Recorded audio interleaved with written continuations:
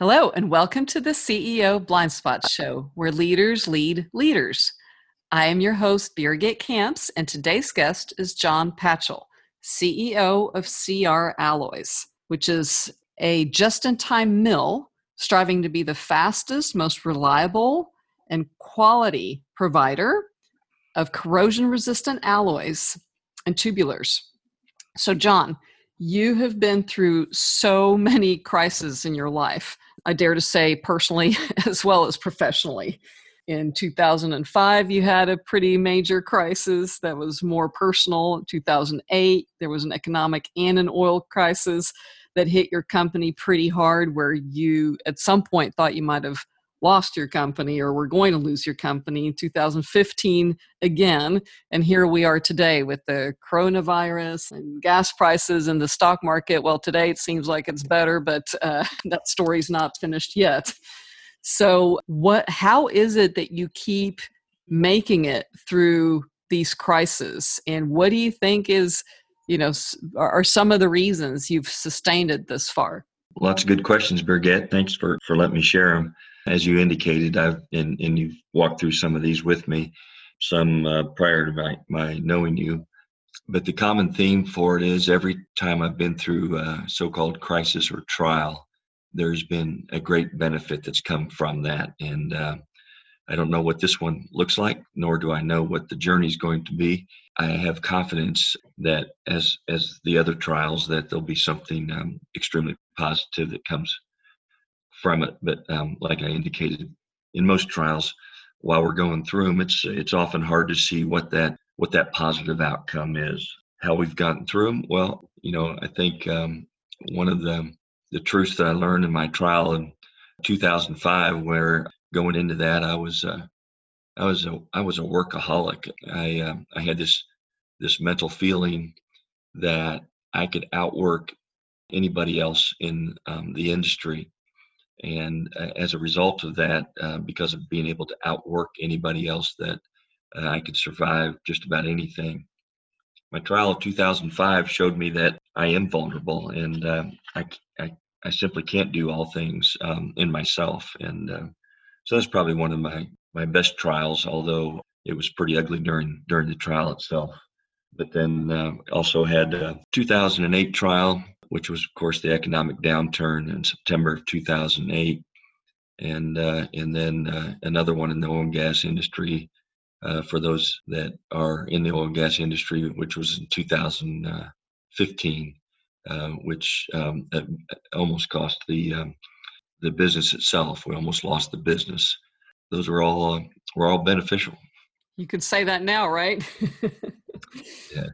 I don't know many people during a trial, Birgit, that are able to see what's going to come out on the other side. Yet I really do. I really am in a state where I'm thankful, knowing that something positive will come out of this trial, as has been the case with every trial I've been through. Well, that's pretty amazing that you have that viewpoint, shall I say? Because back in 2015, I know that the banks were trying to, well, they were not happy trying to shut you down, and somehow you were able to pull through that one. And then currently, it's not easy for a company like yours. However, one of the questions that I'm curious about, of course, is how are you making it through this one? And have you laid people off, or how are you, what steps are you taking right now? Because I know, there's more than just oil and gas prices going on today.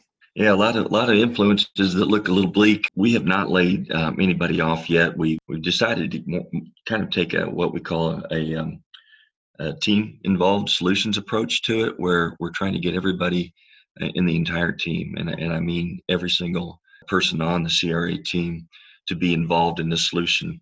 What gets us out of that? That's one approach that we've really taken, so that if we're unable to do that, we all realize that we all had a hand in that. The other thing for me, and was a result of the 2005 crash that I had personally, where basically had a mild breakdown. Couldn't remember half my coworkers' names to tell you kind of the state I was in. and it Mhm. was a mess. Was for me, it was my faith that the trials I've had. I just have to say, extremely centered in my faith, which is in the Lord. So I spend time every morning just trying to stay centered, which has really been helpful. I frankly, I had the first week that went through this. I lost sleep and some of the things that you indicated, and got to that point of this is too big for me to control. I don't have control, and then the reality is the reminder that I really don't. But thankfully, I have hope in something far bigger than this. So I've been faring pretty well, and I think our team has also as a result of that. When I get all amped up and back in my workaholic tendencies, which is often my default, I can feel more chaos in the whole organization when I'm in that point, in that state, I guess I should say. Yeah, I think it's a big point that you make right there, right? Because the state of the leader impacts everybody, and I'm sure that your team is happy you have the faith you have, and that you keep returning to that. Would you say that you started that in 2005, or was that the point where you really started depending on your faith to help you through crisis? That was the beginning. It's a process. It's a process constantly. It's That's when I was someone came alongside and mentored me and cared enough about me to realize that I was a mess and I needed something bigger than myself. And so I was 48 years old and had run successful businesses. My gods were kind of myself, basically, and so as a result of that, I got to a place where I knew I needed more than my own capabilities, and that is when I gave up and said I need something bigger than me, and I think that as a result, each trial I've gone through, the 2008 since then, the 15, and the current one, I just seem to be getting more peace with each one and better ability to walk through with each one. I'm thankful for that.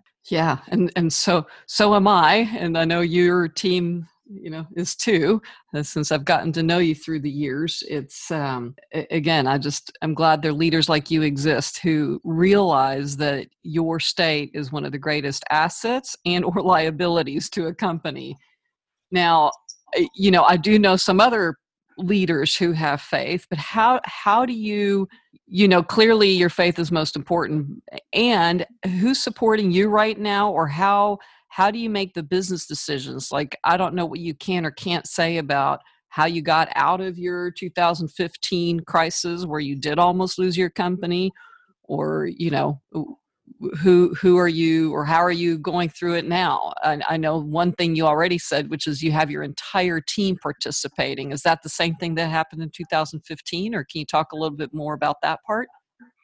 Yeah, and utilizing the team, I think one of the things that was mentored into me is that I am the problem, meaning that there's always variables beyond our control in from outside influences. But putting a team together that you have trust in and faith in has been a slow process for me because I started from such a bad place in terms of my management and leadership capabilities. It was pretty much an autocratic place, and frankly, I probably wouldn't have wanted to work there myself. Wouldn't want to work for Hmm. myself, and so the process has been that, as I mentioned, I spend every day I devote and am very disciplined about trying to spend time with the Lord. But on top of that, I've also gotten some business mentors and someone who's discipled me outside of business, outside of our industry. I mean, outside of our specific industry, that's been through a lot as well and mentored me. So I think having a community with other leaders that are experiencing the same thing has been unbelievably valuable. And part of that is people who are very honest. as you have been with me, as I've revealed blind spots that I've had, areas where I've had pride, areas where I haven't put the people in place where I can truly trust and come away with more of a team concept of how we get out of this. So that's been real revealing too. It's really helped. Our turnover has been really good since I've kind of recognized the blind spot or how I'm in my own way in so many areas. Hmm. So you've been able to retain your people. Hiring and retaining has been something that we've spent so much more time on than previously, and understanding how to hire, understanding how important it is to let people go, let free them up if they're not really aligned to either the company culture or to the skill sets that are required. And that's I think I used to have such guilt around that, but now I feel much freer in terms of it's just the benefit of the team, benefit even of the individual. To make sure we're bringing the right person on, and then B, when we do make mistakes, to make sure that we part company with that also. Yeah, I think that's a very valuable piece of advice, right? Because so many companies rush into hiring, and it's almost not quite like a marriage, but close. You really, and especially during times of crisis, you can really tell, if you have the right team in place or not by how they contribute or not. But you're now here today in another crisis. What blind spots do you see in other leaders or in the way people are responding to this crisis? Is there anything there that you want to share with us before we wrap up? For me, I didn't think I would have as much fear. I thought I would have more trust going into this one. And one of the blind spots I think I had, Birgit, is realizing that that I do fear more. I had to quit watching the news. I even quit reading, believe it or not, business journals, which sounds so counterintuitive to leading well. But we had to get back to who we are as a company and focus less on all the noise of the industry and of the world, and we're just inundated with fear. I think when I did that, I could just see a big change in the organization. And it's always funny because I always look at the organization and what needs to be changed, and I'm so slow to look at me and see what needs to be changed. And so that was good for me to witness. Wow. Well, thank you for being willing to share that. I don't know of a lot of CEOs who are willing to share that. And as you know, this will become public.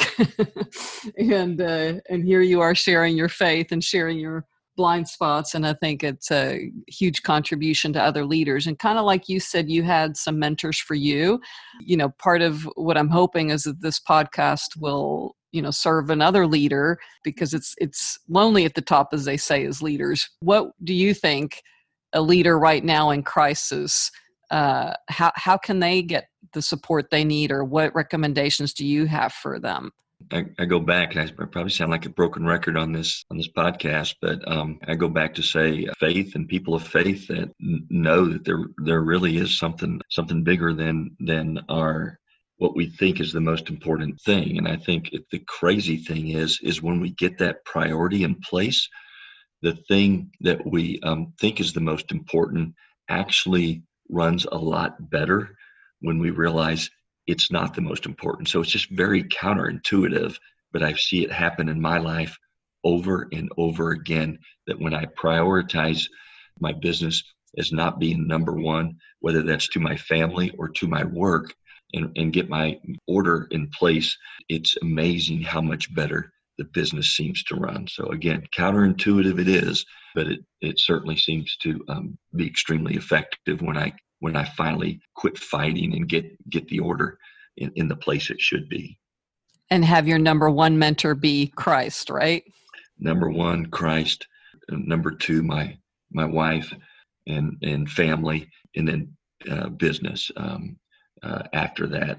And it's amazing that the business always seems to do better when I get my priority in place. Wow. Well, I will be praying for you and your company, and that leaders like you definitely rise during times like these. And thank you again for being my guest and for your patience with the process of getting the technology squared away. And I will let you wrap up the show and say goodbye to our listeners. I'm not plugging you because you've asked me this, but you've meant a great deal to me, and I'm very grateful to that. You've been very good at expressing truth, breathing truth in my life, and I think the things we hate to hear the most are usually the things we need to hear the most, and you've done that for me. So it's an honor to be here to get to talk with you because you've meant a great deal to me. So thank you for that. Wow. Thank you. And thank you, leaders, for listening. Wish you a blessed day.